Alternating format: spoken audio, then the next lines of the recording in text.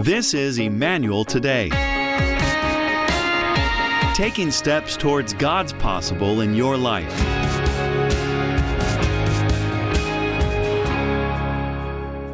Well, good morning, church. I want to say good morning to all of our friends and family that have joined us online today, and also to our friends in Elk River. Can we just give a big shout out to our campus up in Elk River? Today we're going to keep going in our series on the book of Joshua, and today as I was reflecting upon the message, I was thinking about the world in which we live today and how there is this desire that's in people in our society to fast track in life. There's this desire to try to leapfrog ahead of our current position into a further one and skipping the process that lies therein between. You can see this played out in some different ways. You know, you watch movies and in 90 minutes somebody goes from zero to hero and saves the day. You look at people who spend $1 at a gas station, even though they're living in poverty, and a minute later, they're worth millions and millions of dollars having won the lottery. You can also look at athletes who have grown up and all of a sudden have encountered incredible wealth, and things like YouTube now exists so that you can be a little boy yodeling in Walmart in somewhere in the United States, and the next week, all of a sudden, you're on the Ellen DeGeneres show. Funny thing about that, and no, I told first service, I will not yodel today, no matter how bad you ask. It won't I don't know how. But I was watching this little boy, he's on Ellen DeGeneres show, sweetest kid, and she asked him, what are your dreams in life? And he tells her, I want to sing at the Grand Ole Opry, I want to go to college, and I want a trailer home. I think I got this right. And so Ellen, within a minute, says, we've talked to Walmart, and they're going to give you money towards college, and we actually have you booked at the Grand Ole Opry. And I don't know if she took care of the trailer or not. But all of a sudden, this young kid, everything he'd ever wanted in life, in an instant was just given to him. But there's trouble that we run into in life, and there's this principle that we're going to look at in Joshua 5 in a moment, that whenever our resources or our platform exceed our integrity, we will be left bankrupt. They did a study in Florida of lottery winners a few years ago. And what they discovered is that 70% of lottery winners who had achieved and taken in millions and millions of dollars, 70% of them within 5 years were bankrupt. There's a study that was done in 2015 on former athletes, and through it they learned that 80% of NFL football players within 2 years of retirement are bankrupt. 60% of NBA athletes by a couple years after retirement are bankrupt. You can watch shows on Netflix like Broke, where they go through how the players would lose their money, and there's a couple stories that cracked me up one day when I watched it. One of them, if you're a little bit older in the room, you might remember Rickey Henderson. He was a Major League Baseball player. At the time, had the record for most steals in the history of the game. And one time, the Oakland Athletics front office called him, and they said, hey, Ricky, we just want to check in with you. We have a check we sent you for $1 million, and it's not cashed. So we just want to make sure that you got it, that there's no trouble. And Ricky told him, he said, well, yeah, I got the check. I framed it, and I put it on the wall. And they told him, well, we can send you a voided check so you can put that on the wall, and you can actually have the money. But there's this principle we learn from watching the way that people all of a sudden obtain resources or platform beyond what their integrity is, and shortly thereafter they end up bankrupt. Now, when I talk about integrity, I want to kind of reframe what you think of when I say that. A lot of times when we think of integrity, we think of the phrase, it's what you do, doing the right thing when nobody is looking. Now, that's a part of integrity. But I want to change and kind of broaden the definition of that to living in such a way that the Word and Spirit of God are wholly integrated into every part of our lives. I'm going to say that again. Integrity is living in such a way that the Word and Spirit of God are wholly integrated into every part of our lives. Living by the Spirit means participating with and integrating the Spirit of God into our thoughts, our attitudes, our beliefs, and our actions. And when we're fully integrated with God and His Spirit and His Word, we have strength. Think about the way that you look at a bridge when you drive over it. You're hoping that that bridge has the structural integrity to handle the weight of the cars that are driving over it. In the same way, integrity in our life means that God wants to build us up with so much integrity and be so integrated into our lives that we have the structural integrity to bear the weight of the promise He has in front of us. In Joshua chapter 5, we find the people of God in a place where it would have been easy for them to think, hey, this is our moment to advance, to conquer and inhabit the promised land immediately. They were ready to go. They just crossed the Jordan River. It dried up. Remember, they walked across it. They built memorials. It's time to go. And yet God said, pause, because there's a process He wanted them to go through first. He wanted them to go through a process so that they could not just conquer the land, but also inhabit it and live in the promise. There was a process in which God wanted them to be integral people before they inhabited the land. And I truly believe that we should pay attention to the process that God brought them through, because there are principles that will apply to us today. A couple of hashtags for you. Hashtag trust the process. Another one, hashtag step into the process. Joshua chapter 5, 1 and 2. When all the Amorite kings west of the Jordan and all the Canaanite kings who lived along the Mediterranean coast heard how the Lord had dried up the Jordan River so the people of Israel could cross, they lost heart and were paralyzed with fear because of them. This is the moment. If you've played sports, if you're in business, if you're a general of an army, when your rival competitor is paralyzed with fear, it's time to move forward and advance. Let's go. Let's take the land. It's all ready for us. They're afraid. Let's go. And God said, hold on. Now listen to what He said to the people, because nobody saw this coming. Joshua 5, 2 through 5. At that time, the Lord told Joshua, make flint knives and circumcise the second generation of Israelites. So Joshua made flint knives and circumcised the entire male population of Israel at Gibeath Araloth. Anytime there's a double A, I just like to say Araloth. I don't think it's actually how it's said in the Hebrew, but it helps me today. When you go home at lunch, you can talk about how you think it should be said. Verse number 4, Joshua had to circumcise them because all the men who were old enough to fight in battle when they left Egypt had died in the wilderness. Those who left Egypt had all been circumcised, but none of those born after the Exodus during the years in the wilderness had been circumcised. Step 1 in the process, remember who you are. Before God wanted His people to conquer and inhabit the land, He wanted them to remember who they were. There had been a generational disconnect.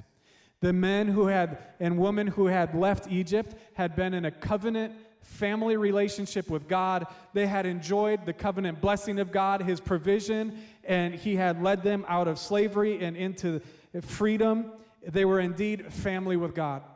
When I say covenant relationship, when I talk about the covenant, it refers back to Genesis 15 and 17 when God spoke to Abraham and God promised He made a covenant with him, and in that covenant, God promised to allow Abraham to father many nations, to make him fruitful. He promised to Abraham that He would be his God and that He would give Abraham the promised land. And the responsibility that God gave to Abraham in this covenant agreement was this. Genesis 17, 9 and 10 says, Then God said to Abraham, your responsibility is to obey the terms of the covenant. You and all your descendants have this continual responsibility. This is a covenant that you and your descendants must keep. Each male among you must be circumcised. All must be circumcised. Your bodies will bear the mark of my everlasting covenant. Any male who fails to be circumcised will be cut off from the covenant family for breaking the covenant. Being uncircumcised to the young men with Joshua in Joshua chapter 5, that meant that those young men were outside of the covenantal family of God. It meant they were considered unclean. It meant that they weren't able to participate in the whole Passover experience. And when I talk about Passover, remember the night before the Israelites left Egypt, they celebrated the Passover meal where they sacrificed the lamb, put the blood over the doorpost, signifying they had been covered by God, and then God led them out. A year after they left Egypt, they celebrated this again together. But all of these young men weren't able to fully participate in this the entire 39 years in the wilderness. Part of the Passover was retelling the story of God's wonder, retelling the story of God's goodness. And so there had been a disconnect where these young men had grown up not hearing about the God of their fathers. And the generation before them forgot to speak this story to their children. You know, that's a lesson for us in this room today, because each one of our generations need to speak the stories of God that we experienced to the generations coming up after us. That goes to the oldest generation in this room. We need your stories of the process that God brought you through to get you where you are today. We need your stories of prayer and faith and perseverance to encourage younger generations. You see, what happens when nobody tells you who you are and where you came from, you walk around without an identity. And one of the things that is just innate in every human being in this world is that each of us strives to know our purpose, our meaning, and our identity. The unique thing about it is that we cannot give meaning to ourselves. We don't give identity to ourselves. These are things that must be spoken into us. And what happens when we wander away from God like the Israelites had in the wilderness, when they wandered from His identity, when they wandered from His purpose, what happens in our lives today when we wander is that we look for identity, meaning, and purpose wherever we can get it. And what happens is when we find something that we feel like identifies us and gives us purpose, we latch onto it. We cling to it, hoping it will fulfill us. And then what happens is we can never get enough of it. And so we keep going for more and more and more of it until in the end it leaves us bankrupt. You know, years ago, there was this really, really incredible movie that came out. It was called The Lion King. And in The Lion King, the protagonist of the movie, Simba, had believed a lie, and he roamed around defeated and with a fake identity. And if you grant me a minute to tell you the story, he was wandering around until one day the little monkey Rafiki came up to him and told him whose son he was. And Simba said, "What?" And Rafiki says, "Follow me." And he brings him to this little pond where he tells him to look down into the water to see his reflection, to see who he really was. And at first, Simba looks just like many of us, and he goes, "I don't see anything." And Rafiki says, "Look harder." And then the skies open up, and Simba's dad speaks from the clouds and says, "Simba, you have forgotten who you are." He says to his son, "You have forgotten me, so you have forgotten who you are. Remember who you are." But there was a principle that he had wandered with a mistaken identity. And then when he was reminded of who he was, he remembered he was the son of the king. He remembered that there was a kingdom for him to participate in and to go back to so that he could rule and that he could reign. And sometimes as children of God, we find ourselves wandering about, forgetting who we are, attaching ourselves to whichever identity. And there comes a point in our lives we have to take a step back, pause, step into the process, and remember who we are, that we are children of the King. We're children of the God Most High. Not only that, there's a kingdom for us to participate in when we remember we are children and sons and daughters of the King, and that He goes with us. The second part of the process is to remember to listen to the voice of God. Listen to God's voice. In Joshua chapter 5, verse 6, it says, "For they had disobeyed the Lord And the Lord vowed he would not let them enter the land he had sworn to give us, a land flowing with milk and honey. In the New American Standard, it says it this way: they did not listen to the voice of the Lord. Now, when we don't listen to God's voice, it doesn't mean we stop listening to everything. We all are listening to something. And part of the reason the older generation failed to speak identity into the younger one is because we learn to speak by what we hear. When you're a baby, each of us in this room, look at the person next to you and say, that's right, way back, at some point in history, you too were a baby, and you had to learn to speak. Here's the deal, though. Babies learn to speak because they're spoken to. None of us can speak unless we first hear words, or we would not know what to speak. You know, in language acquisition, you go through this, and the people would say the best thing you can do is to be immersed in a language so that you could hear it and be able to repeat it back. In high school, I took Spanish classes, and I learned this Mexican dialect of Spanish where they said for me to say in a very like gringo-ish way, hola, yo me llamo Ben.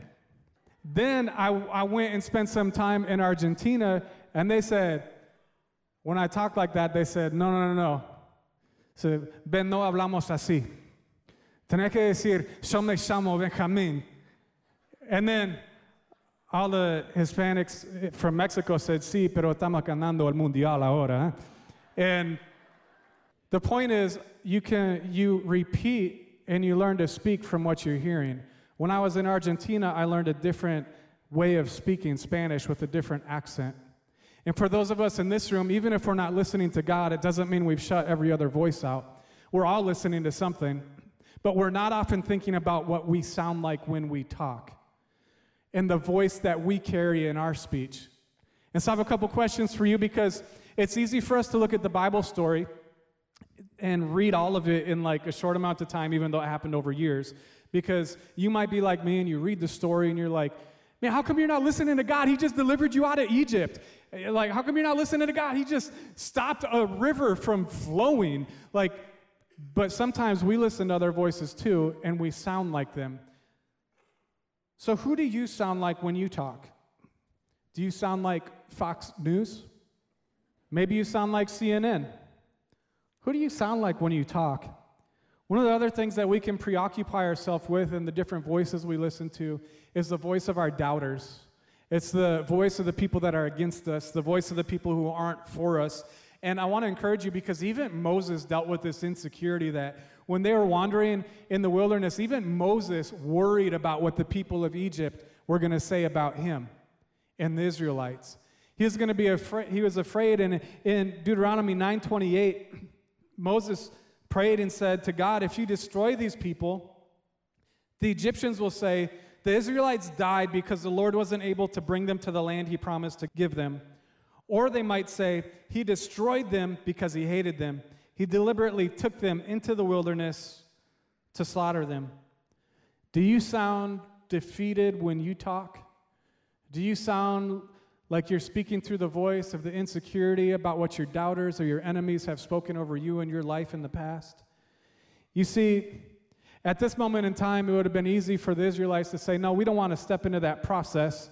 God, we're on the offensive, we're advancing, and we might not want to step into your promise right now, because when these other nations here that were wounded and that were down and out for a couple of days, they might think that, no, they're weak and they're not strong. But little would those other nations know that God was strengthening, that God was building up his people, that God was taking care of an internal thing, building up his people so that they could advance and conquer.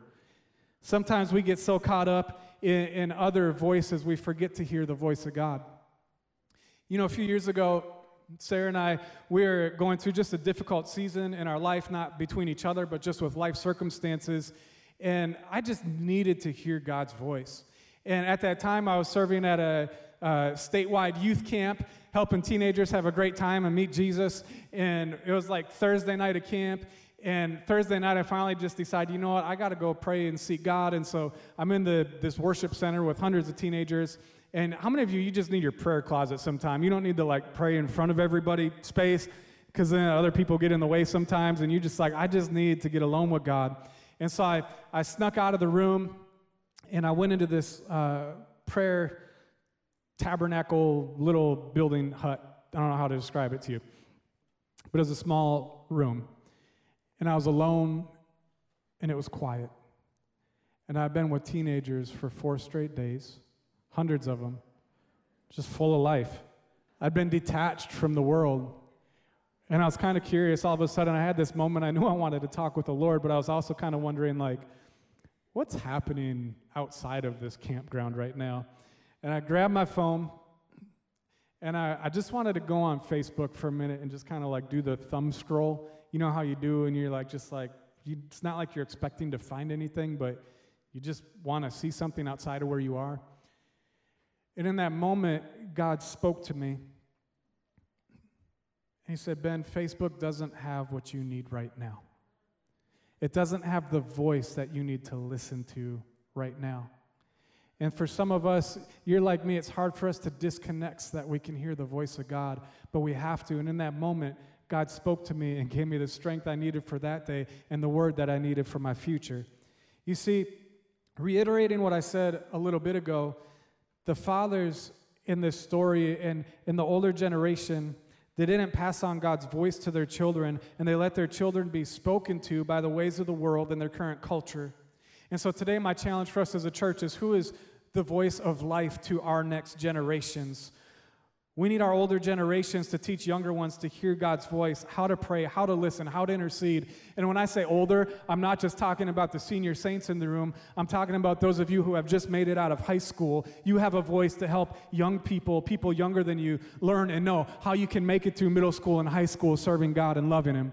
I'm talking about people who have gotten out of college and you've gone on to get jobs. You can talk to young 20-somethings and say, hey, you know what? Stick in the process. It's worth it. I'm talking about people who are advanced in their 30s and 40s, looking back to the people in their 20s and saying, hey, you know what? I know right now it's a rat race and you feel like all these other things matter. Just stay in the process. It's going to be worth it. We need your voice to speak to the younger generations. The world might not understand, but our strength comes from the Lord. We hear God's voice when we pray. We hear God's voice from His Word. And we hear God's voice when we're in connection and in connected relationships with other believers. Step number 3, the process. And I love this one. Rest in the fact that your shame has been rolled away. Joshua 5 verse 9 says, Then the Lord said to Joshua, Today I have rolled away the shame of your slavery in Egypt, so that place has been called Gilgal to this day. Gilgal means to roll. God was rolling away the notion that He had abandoned His people. You see, as the Israelites were walking through the wilderness away from the things that God had intended for them in the promised land for 40 years, it would have been easy for other nations to start thinking, you know what? God's abandoned them. He's not with them anymore. They done messed up, and God said, peace, I'm out.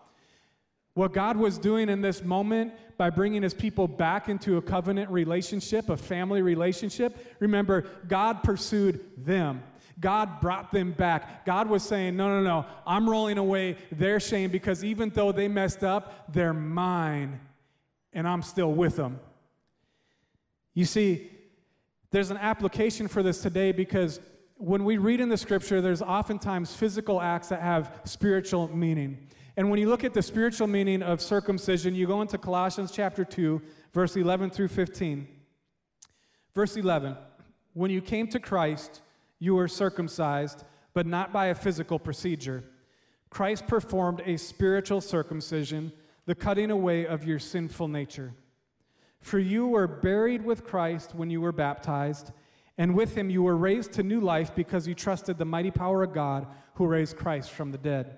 You were dead because of your sins and because of your sinful nature. It was not yet cut away. Then God made you alive in Christ, for He forgave all your sins. He canceled the record of charges against us and took it away by nailing it to the cross. In this way, he disarmed the spiritual rulers and authority. He shamed them publicly by his victory over them on the cross. And what the Apostle Paul is saying is this: hey, that shame that you have felt, that shame that you've experienced because of your mistakes, because of your past decisions, the shame that you've experienced because of your addictions, the shame that you've experienced because of the way your parents were, the shame that you've experienced up to now, when Jesus rose from the dead and God rolled that tomb away, all that shame got rolled away. God's still in the business of rolling away shame. And not only that, but he's taken your enemy, the ones that have accused you, and he said, look, not only did I defeat the enemy, but I shamed him in public for everyone for all time. Jesus took our shame so that we no longer have to bear it. You see, the next step in the process is this. It's step number 4 is return to the process. Because we need to keep going back to the moment when God rolled our shame away. We need to keep trusting the process over and over again in our lives. Because when you look at the significance of Gilgal throughout the book of Joshua, it's actually quite interesting. This wasn't a one-time, they had this one moment with God, and they were just good forever. And how many of you know that's true of our lives too? We don't have just one encounter with God that all of a sudden we're just good forever. We need to keep going back to him and stepping into the process with him and saying, God, what is it that you want to do in me today? And Gilgal was the place where the children of Israel camped throughout the entire conquest of the Promised Land. They would go out to battle, but they would always return to Gilgal.